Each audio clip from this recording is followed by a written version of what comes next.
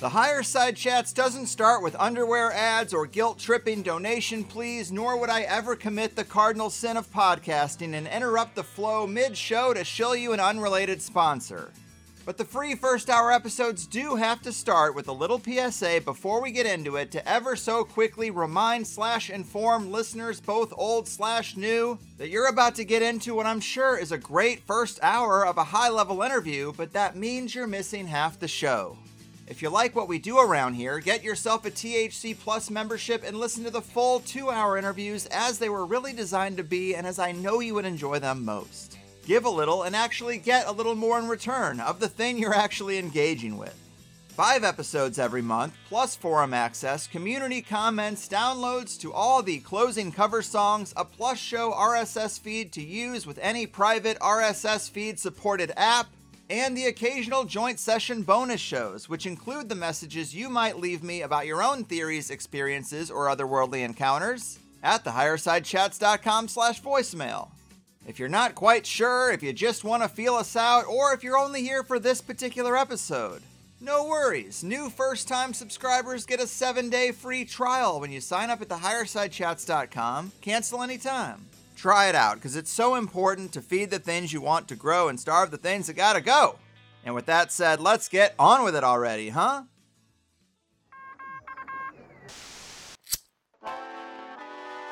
In the 1930s, President Franklin Delano Roosevelt addressed the nation through a series of radio broadcasts known as the Fireside Chats. His aim was to reassure the common man that our society would recover from its troubled times. Well, we're far from 1930, and I deal with a different kind of fire. For a new era of worldly frustration, we offer a fresh conversation. I'm Greg Carlwood, and these are the Higher Side Chats. All right, here we go, Higher Side Chatters, doing the thing from sunny San Diego. I'm Greg Carlwood, and we've all heard phrases like history is a lie agreed upon and history is written by the victors. But how often do we dig deeper to discover just what these lies are and who's telling them? We see huge megalithic structures and ruins that would be hard to build today, constructed with a precision that seems lost to time. We know of many out-of-place artifacts that suggest complex technology in eras we're told it couldn't exist in. And it's just a little suspicious just how much of the official record is written by a handful of approved primary sources, Vatican chroniclers, and graduates of the Royal Society. Just considering the degree we've seen narratives shaped and events manipulated in our lifetimes, can we really trust anything coming from the top down in any era? Add in cataclysms, calendar manipulations, lost empires, suppressed technologies, extinguished indigenous cultures, book burnings, lost libraries, the Inquisition, and the big colonial steamroll, and who really knows how far off this tangled web of lies is from the actual truth? Well, today's guest Alex, also known as Trismegistus, might have some idea, as he's a key moderator, contributor, and researcher with StolenHistory.net, one of the best websites I've found for exploring alternative history and trying to piece back a more honest assessment of where we've been.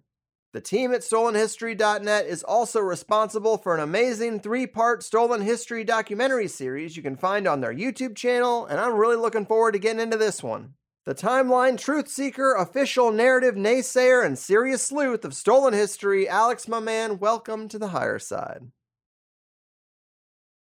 I just have to take a moment of silence to let that all set in after being on this show and hearing an intro to myself since I've been listening to you in 2015. So thank you for having me. I'm very grateful to be here.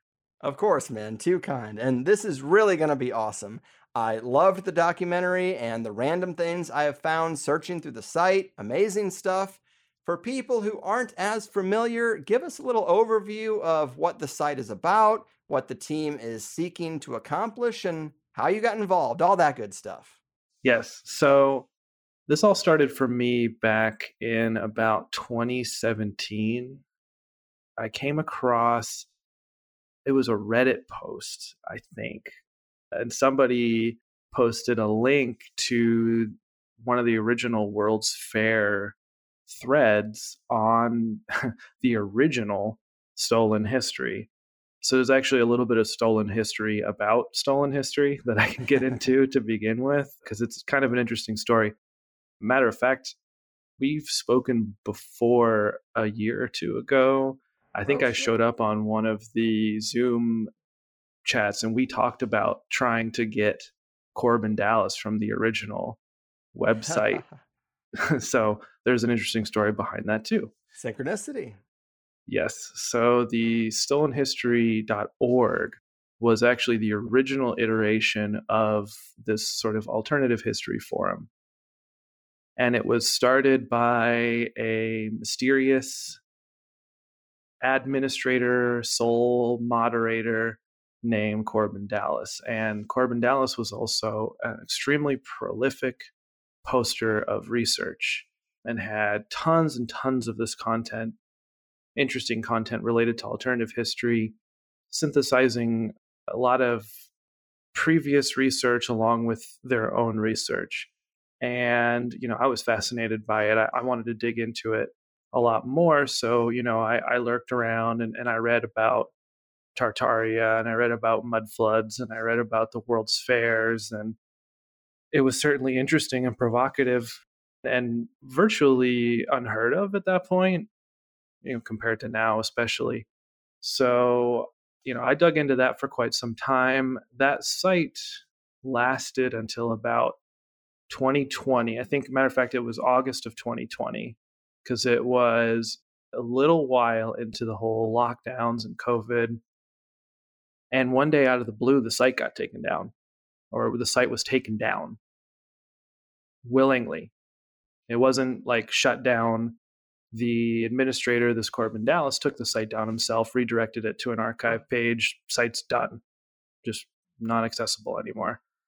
So a few of us, through back channels, people that had been contributing to the site and had kind of gotten to know each other. We had, I think, a Discord server at the time. We kind of scrambled and kind of got this fire team together of people who could, crawl through archives and see what we had and reach out to people who had their own backups of the site. And within a few weeks, we had uploaded a not complete, but partial website of all this information. Because you got to think, this is hundreds and hundreds of hours of research and replies and threads and photos and videos and all this stuff that was just gone. And, a lot of us were very attached to it and, had formed a community around a lot of this research and a lot of this conversation. So we took it upon ourselves to create stolenhistory.net, which has no association with the original Corbin Dallas and the staff member, this one and only staff member of that website. A few months after we opened the website up, that account reached out to us and offered to let us access the full archive. So we were actually able to almost fully restore all the archive threads and replies and all those things. And then, of course, branch off from that and create our own. So stolenhistory.net is kind of a weird stolen history version of another history forum that we've managed to preserve mostly. And, farther than that, we don't know who this Corbin Dallas is. Nobody that was on the website ever, met the person in real life. They publicly claimed that they were a police officer in Seattle. We don't know that for sure. But the point is that he produced a lot of this original research that kind of got everything set off. And that's how I originally became attracted to it, was through these World's Fairs threads, trying to discover exactly what was going on. And still to this day, the more I look into it, the more questions I have. And the whole meta conversation around a lot of these topics has also gotten away from us. There's a lot of misleading content and content without very much research to it that has kind of become popular. And it is unfortunate. Whether you believe the earth is flat or round, we definitely won't get into that conversation here. But I think we can all admit that regardless of how you believe that the earth's shape, there are people out there that are trying to distort and make these arguments seem as ridiculous as possible in order to discredit actual research that's going on. Right. And that is certainly an issue that we face now with this type of research that we didn't have back in 2017, 2018, when all this stuff was new and still kind of getting, hashed out. It's interesting because a lot of these conversations have already been had years ago about what is real about the world's fairs. What can we verify? Were these all previously constructed structures, or is there a mix? So, I find it part of my responsibility to not only, do further research and try to push the ball forward, but also to remind people that this all has to be taken with a healthy dose of skepticism and personal verification and research. Yes. And a lot of what we find is anecdotal, talking to people, speaking. The stuff that we're talking about and the stuff that we're researching is not that far removed. You may have a relative who knew someone who was around when these things were happening. I had a great, great aunt who apparently attended one of these World's Fairs. We have a photo of her in the city around that time frame. I can personally verify some of these things. And a lot of what we're dealing with is stories like that of, I have an uncle who works in construction and this is what they experienced. And it's really part of the fascination of having the forum and having it be open to everyone to make an account. It's totally free to make an account on stolenhistory.net. We're value for value. Right. We don't charge anyone anything. You can make an account. It costs nothing. And you have access to everything. You have access to our threads. You can comment. You can create your own threads. You can upload resources to our library. We have, a completely open and accessible library. And we're in the slow process of trying to figure out what a wiki would look like for a lot of this information. So we want to make all this available and as open as possible because this research is relatively new and it requires a lot of boots on the ground. Yes. And a lot of people contributing to this because this story isn't over. No, it is not. And these conclusions haven't been reached yet. That's the crazy thing, is this kind of research almost didn't exist until about 2016, 2017, at least here in the Western world. Right. And that's a pretty good summary. Let's get into some of that actual research so people have a little more context about what we're talking about, because the website is great. It is a forum with so many posts and layers about things in the history that people seem to know about that just don't add up with what we're told is the official narrative. So obviously this is all ongoing research, and it might be hard to do this, but can we give people a broad sense of the timeline that's being suggested here? Because in the intro to the first part of the series, the question is asked, what if we had a technologically advanced, unified civilization less than 500 years ago? And that can sound pretty shocking compared to this conventional timeline of Stone Age, Bronze Age, Egyptians, Greeks, Romans. What would you say are the broad strokes of what might be a more accurate history? Because what you guys suggest is quite different. I think you have to start with the physical evidence, which is the aspect of it I find the most compelling. Because history can be written, books can be created, but the structures that are left is the truest evidence we're going to find of what we're looking at here. And it is quite difficult to do sometimes without actually having photographs to show the audience. But of course, you can Google any one of these cities that I'm referring to, and you'll see what I'm talking about. The style that we're discussing by the mainstream is typically called Greco-Roman, Revival, Baroque, Renaissance, whatever however you want to call it. Large cathedrals, large structures built in the time frame they say is, call it the 1500s, but more realistically from the mid 19th century all the way up until maybe 1910, 1920. This quote unquote revival of architecture, these stone and marble structures with this architectural style that is global. Now, this isn't something where it's exclusively a Western concept. This is something that you see all over the world. You see it in Japan, you see it in South America, you see it in Australia, New Zealand, many Asian countries, China, Japan, Russia. You'd be hard pressed to find the style and engineering quality.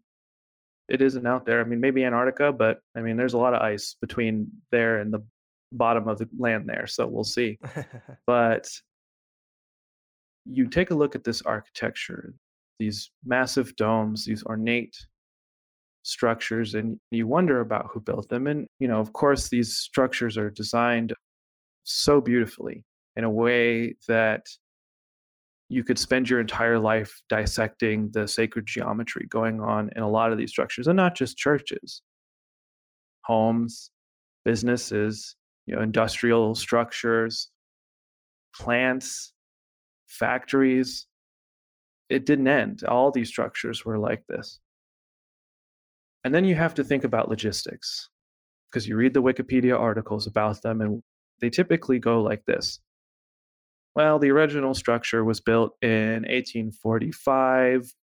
They grew too large, so they tore the whole thing down in 1875. Then they built a new version of it that was much bigger, and it burned down in 1896. They rebuilt it in 1897, and it stayed until about 1920, and then they tore it down and rebuilt it again. And now we have the structure we have. And you go through these Wikipedia articles on all these structures, and you can do it in your own hometown. And no hometown is too small. I see structures like this in towns of less than 10,000 people quite frequently. So your own hometown probably is involved in that too. So do some digging, find out what the story is and how it matches up to mine, because I've done this enough times to know this is the story that they give us. Then you go and you try to say, all right, sure. They had all these different versions of construction. Well, surely you can go through the photographic history and find, the evidence of it being constructed. Certainly if it was built in the 1880s, 1890s, early 1900s, we'd have construction photos of it. So you go online, you try to look around, you try to, you find maybe a few construction photos with some scaffolding here and there, and it's 90% done except for the dome. And you see this over and over and over again until you wonder, well, where are the rest of the construction photos? And you keep digging and you keep digging. You try to find records of these structures when they were actually built, and evidence that these buildings were truly built in the time that they say they were, not just in the decade, but also in the amount of time that they took. For example, the city of Seattle, after their fire in 1889, you can go look this up on Wikipedia. In a 18-month period in 1889, Seattle built 5,625 buildings. Seems like a lot. And they're not just like wooden shacks, log cabins, a couple of shanty towns. We're talking massive hotels. We're talking 5-6-story buildings. We're talking stone and granite, marble, foundations, everything, beautiful windows, imported pillars from Italy.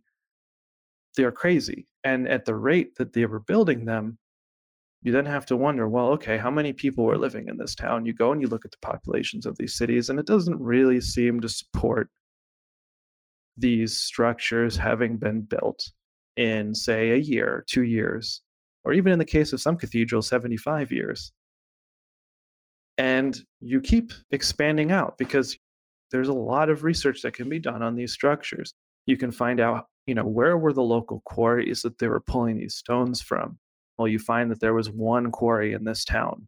And then you look at all of the buildings that were said to have been built in this particular period of time using these particular quarries. And what you find is that unless there were tens of thousands of people working 24/7 in these quarries, there's absolutely no way that the resources of these areas that are, in a lot of cases, take America, for example, the American West, if they're lucky, they're waiting days or weeks for trains to show up with supplies.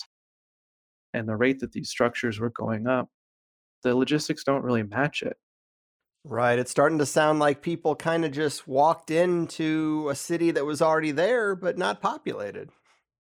That seems to be the case in many circumstances, I believe. And I think what we're looking at nowadays is a lot of the sort of more ornate work, the exteriors of the structures that still stand today, if they said they were built, before the 20th century, were remodels.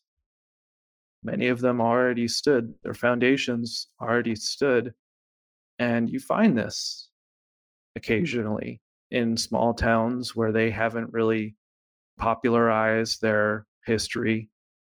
You'll find it on their buildings. Well, they'll say, we don't know how old this structure is, but some Freemasons 150 years ago showed up and put some fun little turrets on it and some gargoyles and a new coat of paint. And Wikipedia says that they're the ones who designed the structure. And that's all there is to it. And that's the end of the story.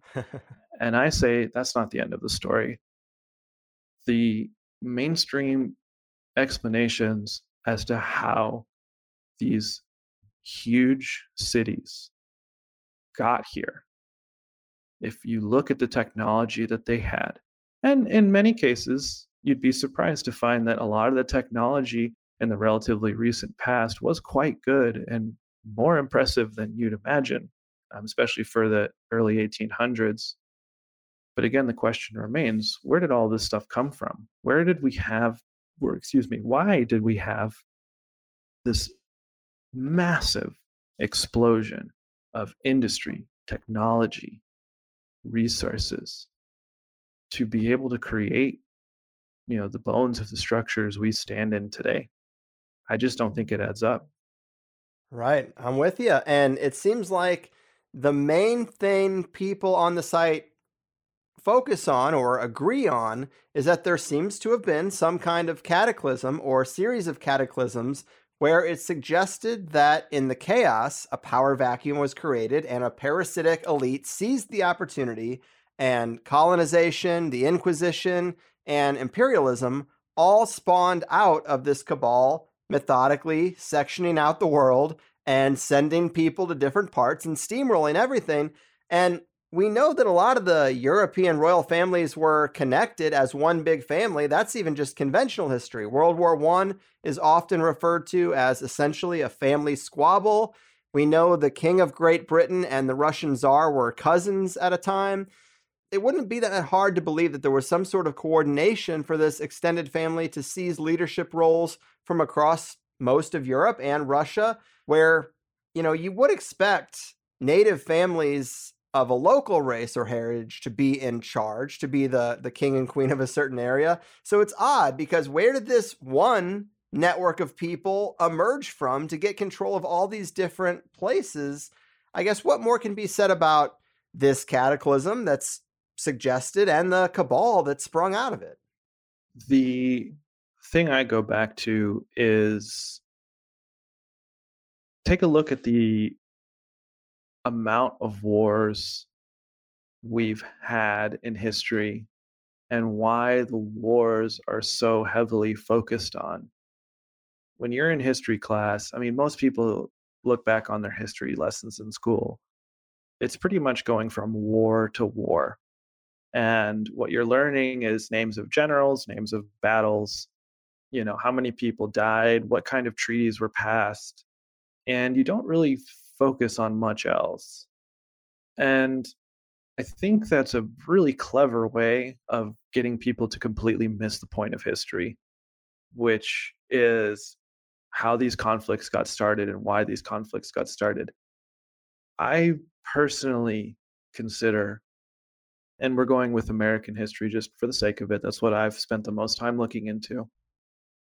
If you look into American history, you have a period of time pretty much consistently between the early 1800s, call it 1811, through 1945, where you have this extraordinary mass culling of people between the War of 1812, the Civil War, leading up into World War I and II.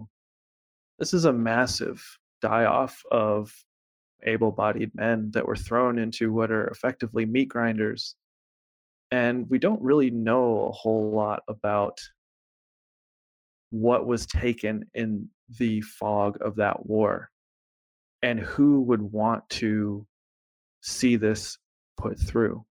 So imagine you had a native population of Americans that were sufficiently advanced in many ways, at least up till those types of standards, not, spaceships or anything like that, but, reasonable quality of life. They had machines and a way to power themselves and some other technology that I think we don't quite understand anymore, but misinterpret as architectural flourish on structures.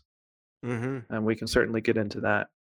But you have these cities with these structures, and you have the unfortunate task of having to explain why many of these structures have buried first floors. Not all of them, but enough of them to where you may have to, in the future, address those issues. And it may not be so easy to do the more people are around to talk about it. So if you were a member of one of these cabals, whether it's the oil oligarchs or the Vatican with their manufactured history in order to justify their reign, I think the most important thing for them to do is to control history and to try to make sure there are as few people left to talk about the conflicts that they made them go into as possible. And if they do manage to survive, they're so screwed up by what they saw, they'll never talk to anyone about it. Wow, man. I love this. And on the subject of mass culling events, another thread I found really interesting was about insane asylums. The narrator of the documentary asks, why were these mental hospitals established in the early 1900s where the mentally ill and political dissidents, ding, ding, ding, were imprisoned? And why do these asylums have the same architecture as the old world? And that was a mind blower for me. Firstly, why would these buildings be designed kind of like palaces? You'd think they'd look more like a hospital or a prison. And we also know they definitely exiled people in these places, maybe people who knew too much or wouldn't go along. And conveniently, most of these buildings have been demolished today. So, dicey. Yeah, I actually have a personal connection to that. I have two great uncles who spent 3 decades of their lives in one of those facilities when they were kids. Damn. And again, we're talking about family anecdotes here. There was apparently a man in that town who was molesting children, a wealthy man, and my great uncle apparently didn't keep his mouth shut and ended up in one of those. Damn. And spent 30 years there, was never the same person. I mean, I met him, I did actually meet him in real life. He was alive when I was a kid, and they both needed care their entire lives. So sad, man. And oddly, I also had an uncle, one who died before I was born, but he was in the Navy and then somehow got entrapped by a police officer on a fishing trip or something and outed as gay. And I guess in certain places in the early 80s, that was enough to send you to one of these facilities, and he got electroshock therapy and I'm sure a ton of drugs, and apparently was never the same either and ended up committing suicide once he did get out. But when you just do a little digging and ask the people in your family a generation or two older, these stories do come out. The evil empire has done a lot of damage, and to suggest the reset might have only been like 500 years ago, well, we probably do have some echoes and whispers of information that could be very useful for this overall study. Obviously, it wouldn't be in the official history, but some of these stories do survive through family tales. Yes. I think they definitely do. And I think the asylums were a way of keeping they had their ear in these communities, and they were hearing what these people were discussing and, potentially pulling them out of society if they were catching on to things a little too quick. Because this was, again, keep in mind, this period of time would have been when they were setting up shop. The Manifest Destiny, American history, the expansion west, all of the construction that was happening in the 1920s. These people were potentially around to see some of this stuff. If you happen to know that the local Freemason in town was constructing a remodel of a 400-year-old building, or whoever, they may not have cared any mind as to how old these structures were originally when they started building over them. Were you at risk? Would you end up in an asylum? I mean, you go through and you look at some of these reasons that people were committing to asylums, and it was, masturbating too much, or, being a distempered woman. It's just like any old thing. You could basically make the justification that these people needed to go in. And you have the leftovers after these wars who are still maybe going around and that remember these things and could potentially challenge them in the future. Right. There's also some interesting wordplay with asylum, like seeking asylum. They used a word that gets used in other contexts for that. And also, if this sounds far-fetched, give me an example of someone who was treated or cured and came out better, because I've never heard of that in my life. There are more brain-scrambling facilities when it comes to the pharmaceuticals that are shoved down your throat, the electroshock therapy, the horrible conditions. I never heard anybody come out of there and be like, well, thank God for that asylum because they had the best medicine and they really fixed me. That's not the story we're told or we ever hear. No, I would compare them more to almost like internment camps and re-education centers, and expanding out into the World's Fairs, which were also happening around this time. That's part of the same program. Mm-hmm. It's kind of like the good cop, bad cop of the re-education and the reset of this civilization is, if you don't follow the program, you may end up in one of these asylums. But if you are with the program, you get to go enjoy these absolutely stunning events and see this beautiful technology and go and experience all the new things these people have to offer you. Yes, I'm so glad you... All funded by the oil oligarchs. Indeed, indeed. And I'm so glad you led us there because I'm looking at the clock and I know that the World's Fair is a huge part of this. I mean, World's Fairs, but part 3 is my favorite part of the documentary series, a 2-hour exploration of the World's Fairs that we've all heard of. And I wanted to make sure we got this in the first hour. And I like that you have this personal connection to the 1904 Buffalo expedition because several of the other ones covered are areas that I'm very familiar with: San Diego, St. Louis, and Chicago. But talk to us about the series of World Fairs from 1850-ish to the early 1900s and what their suggested purpose in all this was in the alternative paradigm compared to just this big celebration of culture and technology. The World's Fair idea started in London in 1850. That is, if you've ever seen the Crystal Palace in London, that is what that structure was built for. A lot of the infrastructure is gone now, of course, as it is in most cities that have hosted World's Fairs. But they were essentially like the 19th century equivalent of Six Flags mixed with a tech expo, but it was all built to be temporary and was torn down.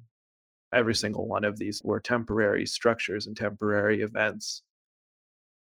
And you go and you look at photos of these ones, and we can use the Buffalo one as an example just because it is one of the most impressive and the one I'm the most attached to from a personal level.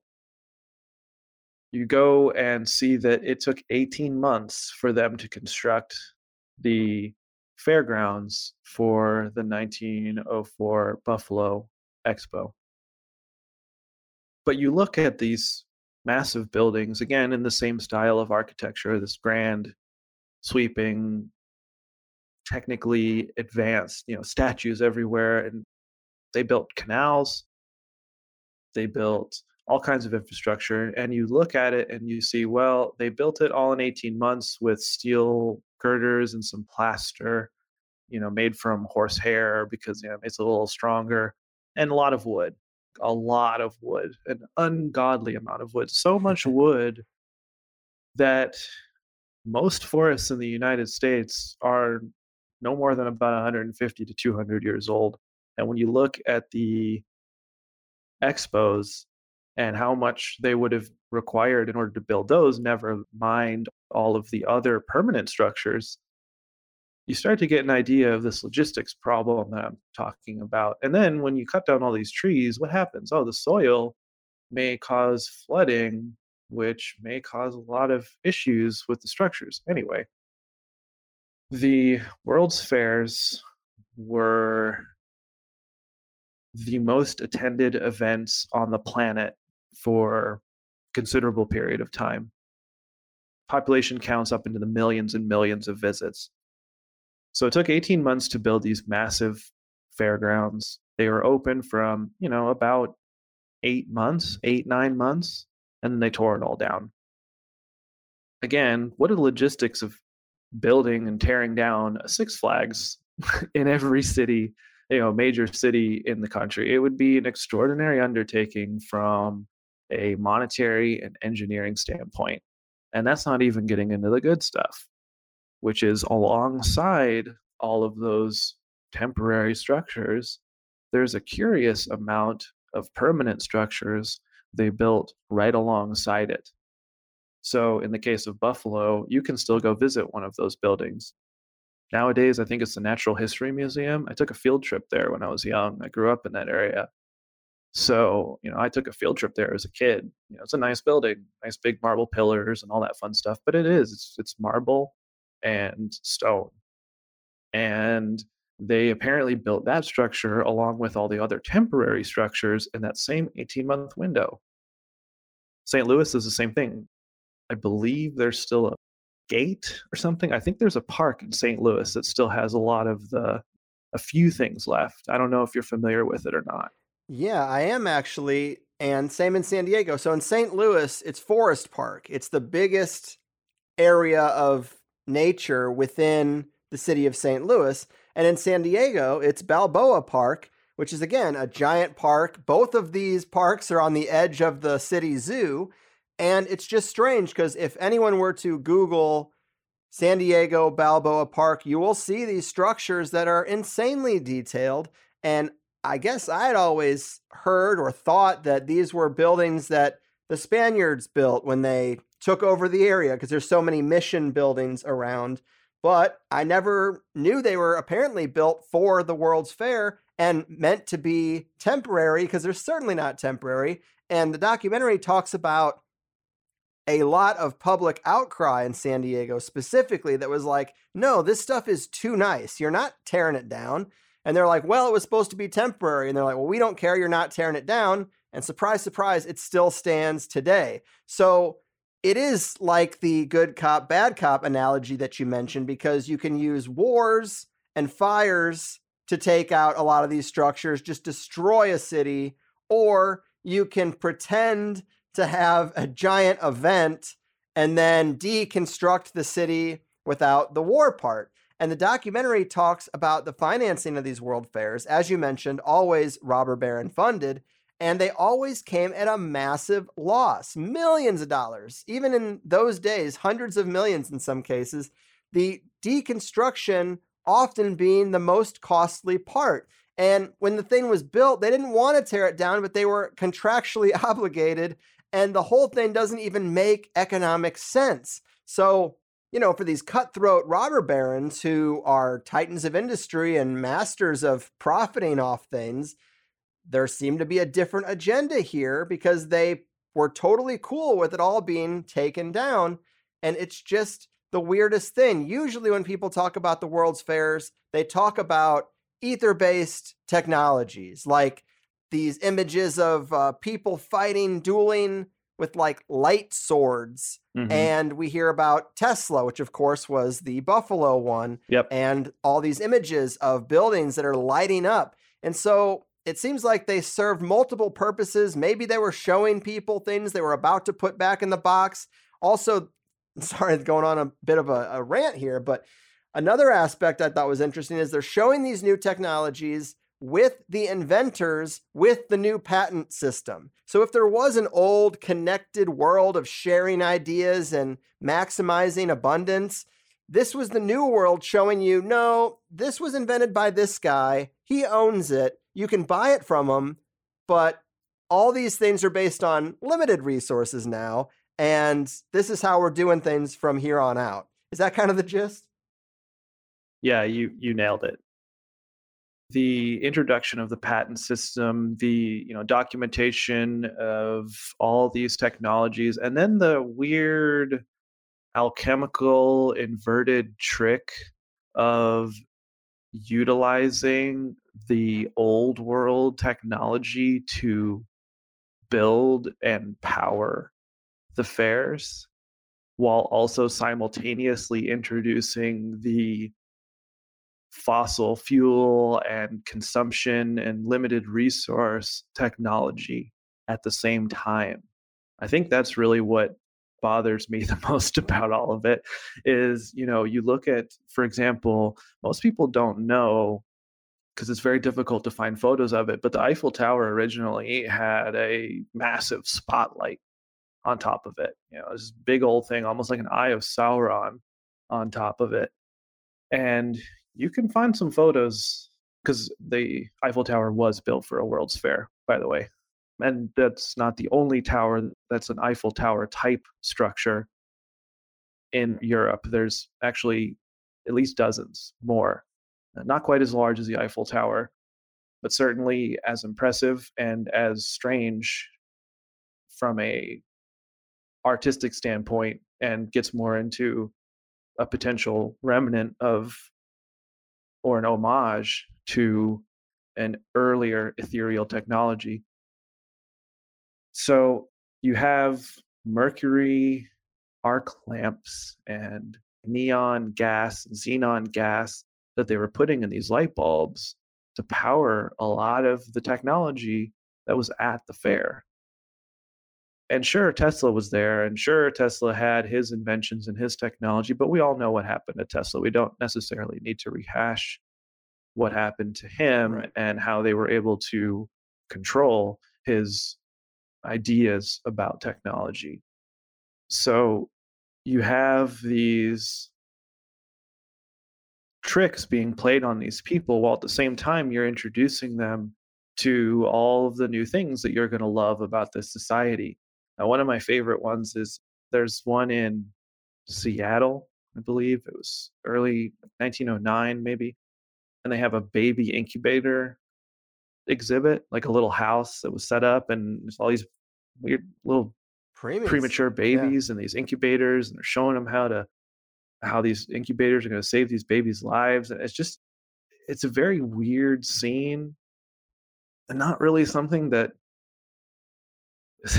anyone's idea of a fun time, I guess. I don't know. If I'm a family in the 1900s and I'm trying to have fun with my kids and go around and see all the fun stuff, I don't know about seeing babies in incubators. And then, of course, the question's raised: was there a repopulation involving children repopulating many of these restructured cities in order to control the narratives and to ensure that they can teach these people how history really is? Yeah, that kind of touches on the orphan trains thing, which, has an official story, but it's come up in the context of alternative history a lot. Like, why would European families put thousands, I don't even know, tens of thousands, hundreds of thousands of kids on trains and send them out or send them over to the New World alone? Like, what was going on that was so bad that you'd want to get rid of your kid? It just doesn't add up in a lot of different ways. But yeah, you're right. Repopulating, it seems like. Yeah, I think the official or like the Wikipedia number you'll get on that is between like 1850 and 1930 is like a quarter million children, Jesus. which I think is even more so than that. I think most people will actually, again, might have a connection to something like this. I have a great grandfather that all we knew about him was he was raised on a reservation. He wasn't Native American, but he was raised on a reservation. And I challenge people to go through try to go through their family history as much as you can and ask yourself this question. If you had 250,000 children over the course of this period of time getting put on trains and shipped off to the Midwest, where they would get off the train, let's say it's 6, 8, 10-year-old kid, you get off this train and there's a farmer waiting on the other end of that train station and takes you along and you get this job on this farm or you're working in a factory in St. Louis or whatever, and you get adopted by these families potentially, or you find someone, they adopt you, how much of your bloodline is actually your bloodline? How much can you actually verify that the people that were in your family tree in that time wasn't somebody who was coming from one of these, orphan children? And were they only ever coming from England? Where else were they getting these children? Were they native children? Were they people that they pushed out? Were they the families of people they had cleared these cities out of and needed them to go work somewhere else? I mean, it's overwhelming when you try to actually hold any kind of rational logic to the mainstream stories that were presented about this, very not that far long ago period of time, and not even that long of a period of time. It's like less than 100 years. You have all these things happening, and it's so hard to make sense of it because it's the information that is given on a piece of paper or written in a book is so tenuous that all you really have left is the stories of people that you've met or spoken to and the places that you've been and the things that you've seen,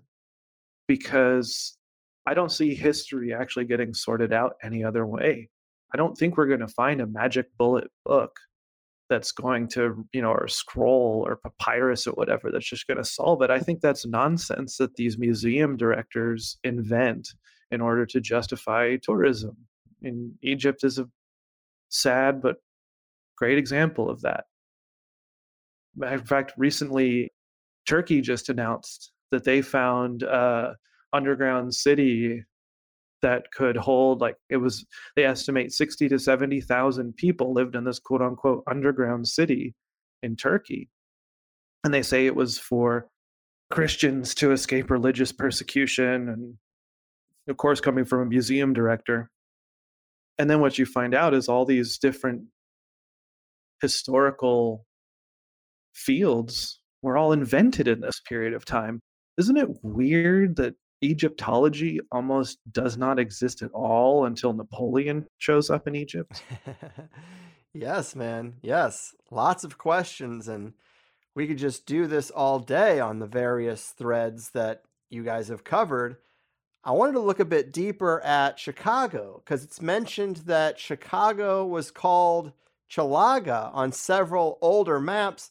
And that fits with this idea that there was some old world region with structures remaining that was well known. And then we have this crazy Chicago fire of 1871 that destroyed thousands of buildings, they say. That alone is kind of suspicious. But then the official story for the Chicago fire is that a cow knocked over a lantern. Sounds a lot like a guy ate a bat at a wet market. Yep. And then you bring in a World's Fair in 1893, say you built the last remaining structures and take them down when it's done. It's wild, man. Yeah, and I think Randall Carlson's talked about it, but have you ever heard of the Peshtigo fire that happened the same day as the Chicago fire? I don't think so. So the same day of the Chicago fire in 1871, Peshtigo, Wisconsin's not that far away from Chicago either. I think it's on the other side of the lake, I believe. I could be wrong. Not that far away, though. Same day, maybe an hour or two away car ride. And you have this account from, I think it was a preacher or reverend or somebody from the town. We have this journal, allegedly, describing his experience of this event. And he's not just talking about a fire. He's mentioning things like noxious fumes. He's mentioning like giant black balloon hovering above the city. It reads like War of the Worlds. He was making observations like people were dead on the ground and they weren't burnt, but their pocket watches were melted. And things that may suggest evidence of some sort of electromagnetic event versus some kind of actual just straight up fire. And so this happens the same day, not that far away from the city of Chicago and their fire. And you look at photos of the Chicago fire, and it doesn't look like a fire. As a matter of fact, Chicago after that fire looks more like the World Trade Centers after 9/11. They're not destroyed by fire. They're shaken apart. They've been disintegrated. Damn. It looks like complete and utter chaos. Now, yes, a lot of these structures have wooden roofs, and wooden roofs do burn quite well. But consider the stuff that did survive these fires and consider the stuff that didn't, and you won't find much rhyme or reason to it. They say that it's mostly wooden structures that burned in these fires. But again, you look at photos of Chicago before the fire, and it doesn't look like they're wooden structures. That's just something that people say because they have to, because they can't explain it any other way. There's no way to look at those. And furthermore, Chicago's not the only one. If you just look up great fires, you'll probably find that almost every major city and minor city you've been in has had a giant fire in this period of time between the late 1800s and early 1900s. So, like you said, there's a lot of ways you can go about resetting the historical timeline. You can do it the nice way and trick the people left into a completely new paradigm and make it seem like the next great thing, which, to be fair, a lot of them were rewarded quite nicely after World War II for sticking around. A lot of people didn't have a whole lot of incentive after World War II to say and remember these things. But the other way is you can subjugate people, you can put them in asylums, you can create wars for them to go die in, and all we have left in a lot of these cases are photos. And what do the photos say? Photos don't say that this was a fire. The photos of Baltimore, the photos of Seattle, the photos of San Francisco after these fires and these earthquakes are not indicative of a natural cataclysm. There was something else going on here. And whether it was a relatively recent cataclysm or some sort of attack, it's hard to say. And whether it was world consuming and happened all at once or happened in multiple instances in certain situations over a long period of time, it's hard to say. But we're not being told the whole story, and we need to get out into our own backyards and we need to do the research for ourselves. I live in a town where I have a lot of access to historical information. Whether it's true or not is not important, but the important thing is that you're doing the work for yourself to try to see how much of history you can verify for yourself. Go find a building that they say was built in the 1870s and go try to find out who the architect is and go see if there's maps from that period of time that match up to the photos where they say it was and what it actually looked like. And then go try to verify as much of this as you can. And I promise you, you're going to hit the same roadblocks as me. But that's not the point. The point is that this is on us to figure out. Nobody is going to write the next great book on the real history of the world. I certainly don't want to do that. And anyone who's telling you that they want to, you should probably stay away from, because this shit's messy. Yes, and it is crazy just how many fires there have been. I've seen lists that you guys have talked about on the website, way more than I would have thought or realized. And then things like the Vatican Library moving 3 times. Of course, we know the Library of Alexandria was destroyed, but fires, I mean, they just seem to constantly happen. And before we run out of time, I just wanted to ask you, because I know you've seen a ton of stuff as a moderator and contributor to the stolenhistory.net forum.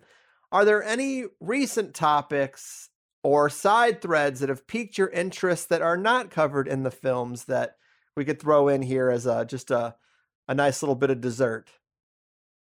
Yeah, I call this my anecdotal evidence of a reset.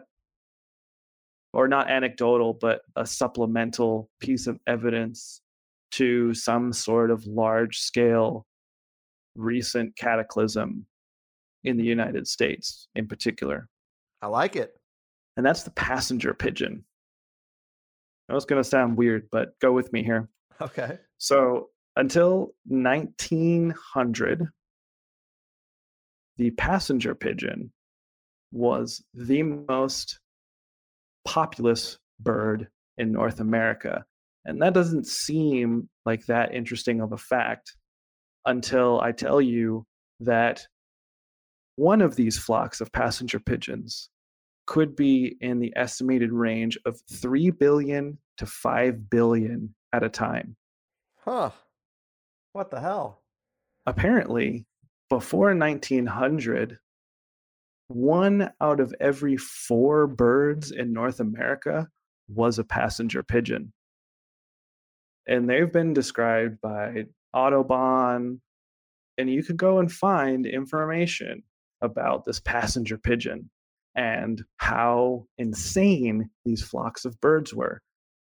Audubon was saying that he was trying to measure a flock one time, and he roughly measured it at a column of 1 mile in breadth, passing over him uninterrupted for 3 hours, leading him to conclude that it was about 180 square miles of pigeon, which is approximately 1 billion in a flock. And these things would completely dominate the sky. But by 1900, they weren't just depopulated. There were museums that were paying hundreds of dollars in the early 1900s just to get a dead passenger pigeon. Whoa. By 1900, every single passenger pigeon on the planet was eliminated, extinct species, completely, in less than 50 years. Because Audubon was talking about them in the 1850s or 1830s. Like, these flocks were being described in books in the mid-late 1800s. So where did they go? What happened to them? Apparently, according to the New York Times or whatever, the mainstream, we ate them all. Huh. We ate every single pigeon. Apparently, we would stay out in the backyard with these giant elephant guns, and it was like a family ordeal. Everyone would grab, like, maybe a little Billy would grab a rock sling, and Pa would get the elephant gun, and they just go out on their patio and they just fire into these flocks of birds, and they would grab 30 or 40 of them, make a pigeon pie. Doesn't add up to me. The American consumption of chickens in the modern day doesn't even compare to the amount of consumption of passenger pigeons that would have been required to completely eliminate them. And furthermore, wouldn't we find like tins of canned pigeon everywhere? Wouldn't every recipe book before 1900 have 500 different ways of preparing pigeon? I mean, these aren't huge birds. Right. You'd probably need 30 of them to make a pie.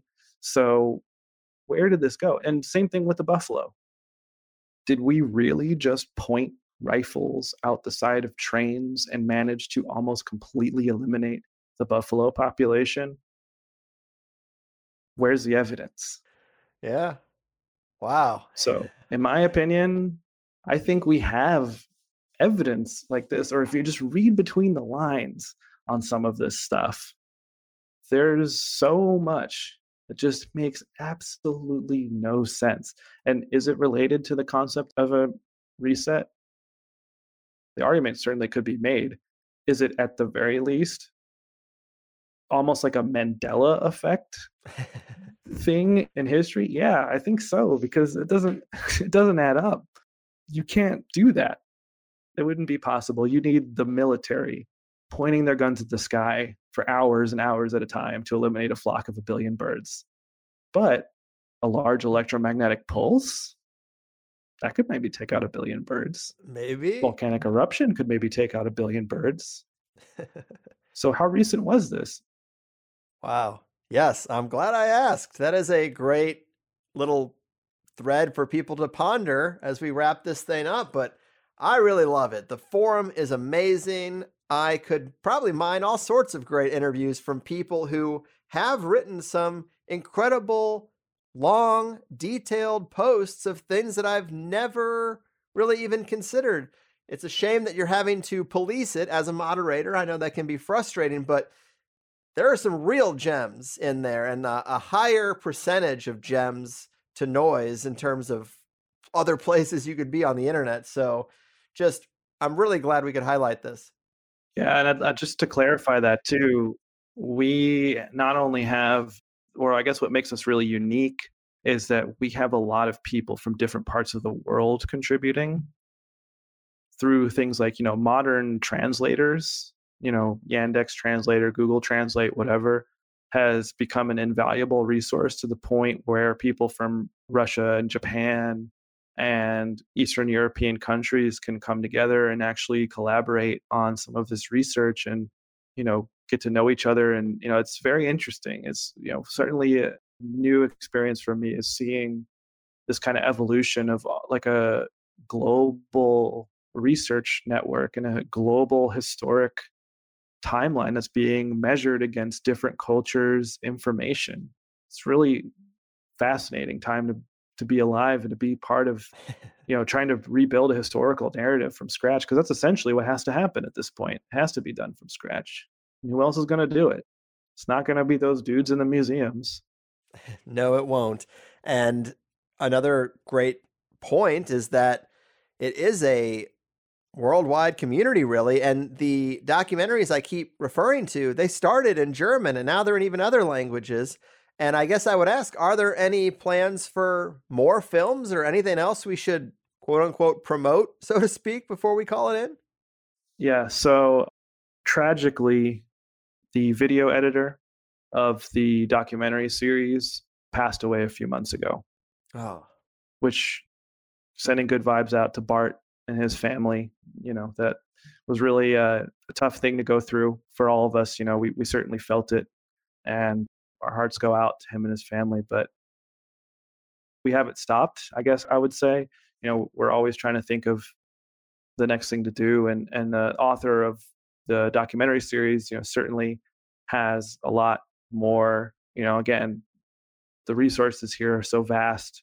We could be making documentaries for the rest of our lives and never really scratch the surface. And it's all been done with volunteers.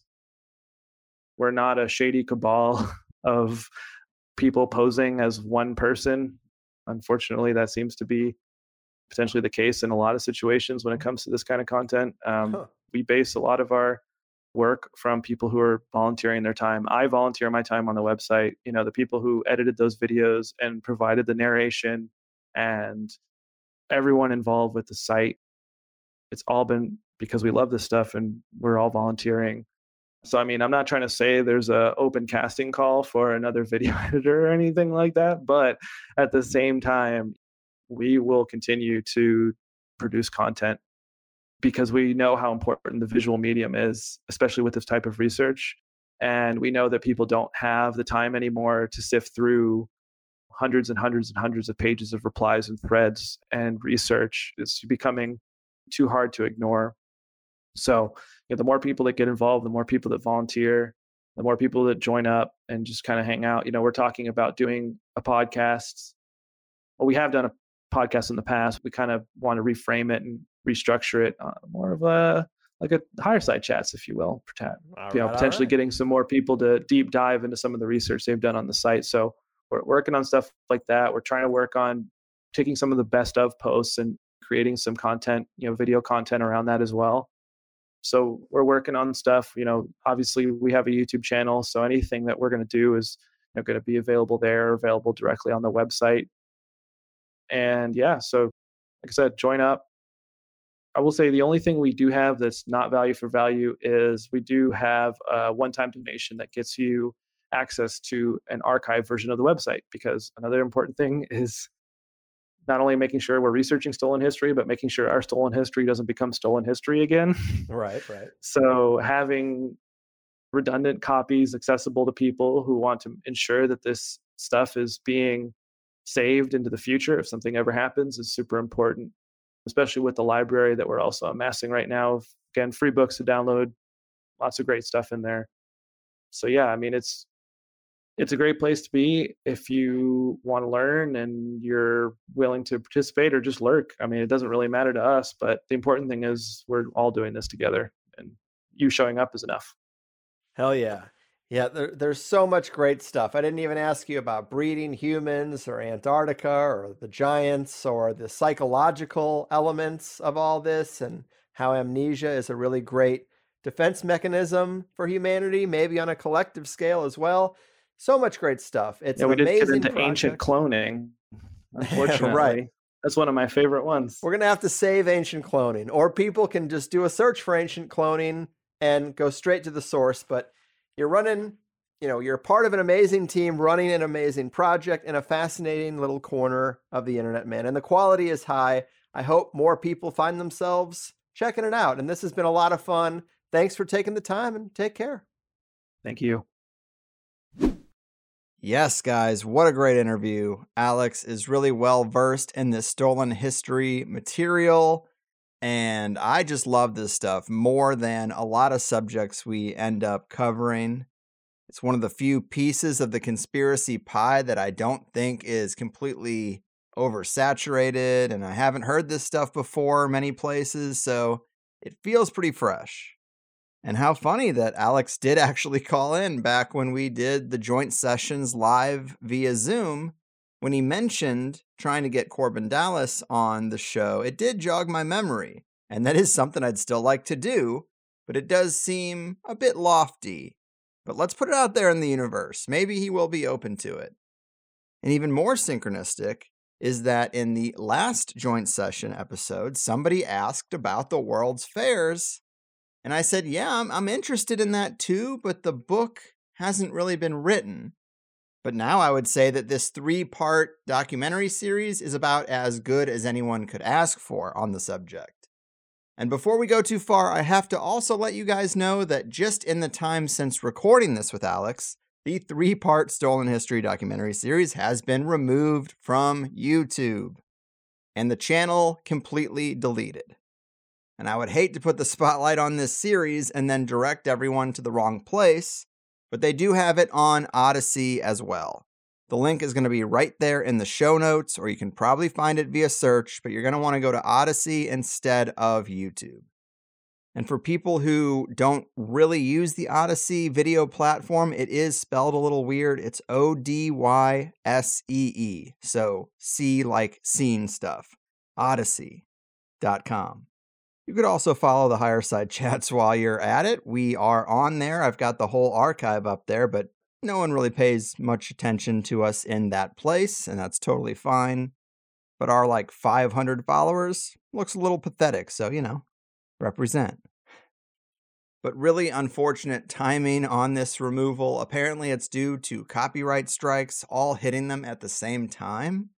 And then the whole channel was taken down over just a couple of videos when they really have dozens and dozens up there. And it's so ironic because I just got the THC channel back after 2 strikes, put me in a 90-day timeout or something like that. But waking up to a wiped channel with no previous strikes is odd, especially about this material. It's not like they're going hard on the Ukraine thing or going hard on COVID. I wouldn't immediately think that this is all that hot of a topic, but it is what it is. Alex also said they plan to recut the documentaries without the audio and the visuals that triggered the strikes. But that, of course, has been made a bit more complicated because, as he said in the interview, the guy who put them together passed away. So if you like this material and you have some video editing skills and are willing to contribute, reach out to Alex and the Stolen History team, and I'm sure they would appreciate your help. But content-wise, super interesting stuff. I even thought the asylum material was pretty unique and not talked about all that often, even though we kind of know that it fits into the puzzle. And this case being made overall, I know it's a pretty epic claim that essentially all of history is a lie, backcasted beyond a big cataclysm that no one can really pin down, and a parasite class takeover in the wake of it, which has basically been in control ever since. But the broad picture isn't that hard to see, and the documentary does make a great case and adds so many details. And we do have these weird situations where the details of how certain cities and buildings were constructed, mainly the timelines, they can be pretty far-fetched. We talked about a few examples of that today. And then you wonder who built them, and, it's like we've heard that Vikings were in the Americas. We've even heard claims that the Romans were here. So maybe these weren't Native American-built cities, and maybe that whole history needs to be rethought. Maybe the concept that we're trying to shoehorn some of this data into is just not even right. But it also kind of creates a more sinister and calculated motivation behind the Inquisition or colonial expansion, which are already sinister, but in this context, it's a lot more coordinated and intentional. It's not like they were just going out and discovering things. They knew it was there, and they knew what they were doing. And this group knows they have a narrow window of time, and they were really in this full court press mode. And I know that history is a lot of material, or it's thought to be a lot of material, but a lot of official history is based on a few scholars, a few different pockets of privileged people, and when you source it through, they end up no longer having the primary documents. And is that just the inconvenient reality of time and decay? Maybe. Unfortunately, we only largely have liars to trust. And maybe the truth is somewhere in the middle, but even if this is half true, that is a dramatic rewrite of the human story that we've had drilled into our heads. And we know who funded Western education. So I'm into it. Lots of unanswered questions. And where are all the fucking passenger pigeons? I too want to know. And plus, people, if you have little stories or family anecdotes that add to the themes we talked about today, put them in the comments, send me a voicemail for the joint session. Not every show is so applicable to putting out a call like this, but this is a pretty good opportunity. And really, I would say Alex crushed it, especially for not being as seasoned as a lot of people I do interview. And the second hour is just as impressive as the first. We got into painting a picture of the pre-parasite world, who built the star forts and star cities that no one really talks about, Egyptology and Napoleon, Tesla and Einstein, the Dark Ages challenge that Alex put out there, his thoughts on Anatoly Fomenko, Tartaria and Scotia. We hear about Tartaria, but we don't hear about Scotia. What's the deal? And also the old island of California. And Alex's passenger pigeon puzzle is either the last part of the Plus show or the part where I cut back in for everyone. I can't remember right now. But hey, sign up for Plus, support the show you love, and get twice as much of it. Start yourself out with the free 7-day trial and see how it goes. TheHigherSideChats.com. And Higher Side News, I just want to plug that event in Austin again. Come hang out with me and Gordon White. Drinks and food are available at this venue, June 25th. I saw the Telegram group that we have going for the event, and people are coming from all over these here United States. It's wild to see, but it's also a pretty rare thing to have Gordon in the United States and for me to really be doing anything in meat space. So we want to make it big and fun and special, and of course it is free. But it's only open to members of his site or mine, or we would probably get shut down from the fire marshal. We're not trying to overcrowd, or as they say now, Astro World this place, you know? But let's also look at the calendar at highersidemeetups.com and see where people are meeting people. All 4 of these are happening this weekend, actually. May 14th, a THC Rune Soup mashup with brews at Fieldworks in San Mateo, California. Also May 14th, Higher Side Chat / No Agenda hybrid meetup at the Grossenbacher House in Mesa, Arizona. I believe that is a private residence, so that's fun. Do be on your best behavior for the Grossenbachers, please. May 15th, we got 12 Fox Brewery in Dripping Springs, Texas. And also May 15th, we have a walking tour in New Haven, Connecticut, kicking off from the Book Trader Cafe. I like what I'm seeing. Lots of listener-created events, joint events with other like-minded podcasts. No Agenda, of course, is appropriate because I shamelessly copied this whole idea from them. But Adam tends to support things that are open source, and I try to contribute back in donations to No Agenda appropriately. But I like a walking tour as well. I actually had this thought the other day. We used to talk about exploring certain areas or doing follow-ups to some of the things that guests have talked about. And my first attempt to try to build an infrastructure where THC listeners could get out into the field was a forum thread called the Explorers Club. And we know that the THC forums have never really popped off in full force. They are much better now that it's more coordinated with the membership infrastructure. But setting up something like a field investigation is difficult in a forum. You're going to be waiting a long time for somebody local to stumble across it, and then you got to go back and forth and plan the thing. But we can use the THC meetup calendar for that sort of stuff too. You could say, hey, I live near St. Louis and I want to get a group to just go check out Cahokia Mounds. Let's meet at this coffee shop, do the intros, and then go walk around the mounds. Or there's an old Josh Reeves episode where he talked a lot about a very strange rock wall in Rockwall, Texas. People could go check that out. There's also the Chad Stemke episode that happened not too long ago where he talked about esoteric architecture and Stargate Detroit and the Great Lakes Triangle. So he looked at weird statues and structures that are put up in many of our cities, and he focused largely on Detroit. It'd be cool to get together and go check out that stuff. Or maybe have a group go check out the Susquehanna River Valley or some of Ross Ben's work in Philadelphia. We can do a lot more than just meet at breweries, although I do love a good brewery. I just also found out that San Diego has an anthroposophy bookstore. That could be cool too. So go forth and fill the calendar, all free events, all fun ways to meet like-minded people in your area. If you do get a group to go to any of these cool places, shoot me a voicemail again or an email and we'll add it to a joint session show. That's the kind of content they are built for. And I don't think I've said this on the air yet. I tweeted about it and Instagrammed about it, but we do have a new design in the Higher Side store.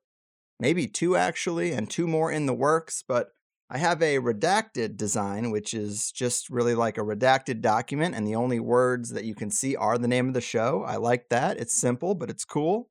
Goes well with the white on black t-shirt theme that is basically my whole wardrobe. And then we have one that I really like, which is titled Media K Ultra. It is a media mind control design, a TV with the hypnotist spiral, and then tentacles popping out of it, shooting all over the place. One of my favorites so far, honestly. It's got a bit of a tropical vibe to me, and I actually get a ton of compliments on it just walking around town. So check out the highersideclothing.com if you want any sort of THC merch. It's really just a weird side project where I put together a lot of stuff for myself to wear and have around the house, but it's there for you too. And that's really it. I hope to see a lot of you Plus members in Austin. It's going to be one hell of a get-together. And big thanks to Alex for all of his work and the whole Stolen History team. Definitely check out the 3-part series if you want to go deeper or join their forum at stolenhistory.net. And comb over all the really great high-quality posts. It's a fun rabbit hole to get into. But I love you guys. I'm really proud of what we have going on here, and I can't believe that I can raise a family with this as my job in this climate. The support and the reciprocal system we have is just a dream come true. For those who haven't jumped in yet, just use that 7-day trial and go download some of the full 2-hour shows of the past episodes you liked most, and I'm confident you will find that it's worth your while. But I am getting out of here. I've done my part. Your move, history stealers, Royal Society secret keepers, and academic architects of the big lie. Your fucking move. Lucid dreams are so vivid, 'cause you go to bed at 7 and your brain comes alive, 'cause you hate your 9 to 5. You wake up with a dread and make sure your cats are fed. Did your brain talk to a ghost who moved your coffee and your toast as you listen to the higher side chats?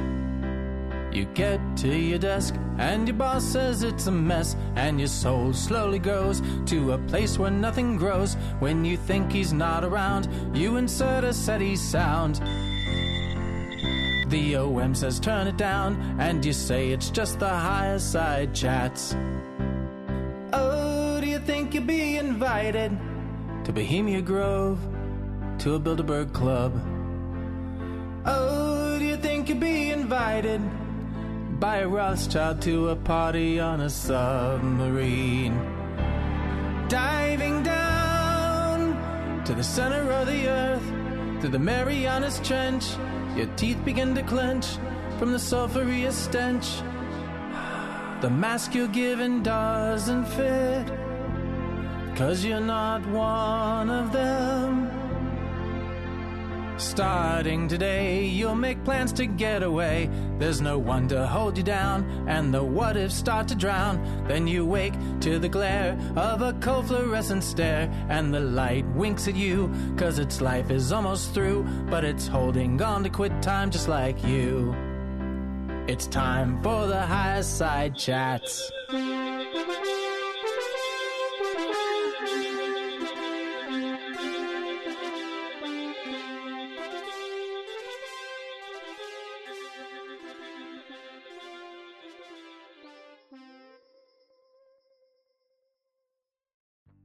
And that is another show complete. Remember, as much as you enjoyed this, which is just the free first hour, I hope you'll become a Plus member to hear the full 2-hour interviews. You also can engage with other Plus members in the comments and the forums, and you'll find your answer to one of the most common questions I get, which is where can I find those cover songs that you use at the end of the show? Well, they are free downloads for Plus members too. And without Plus members, I can't hire the occasional musician to bring these odd cover song ideas to fruition. Plus members are how I'm able to do what I do without ads, and without the big machine being on my back. We can fit so much more into a 2-hour interview, and I do my best to make it worth your time and money.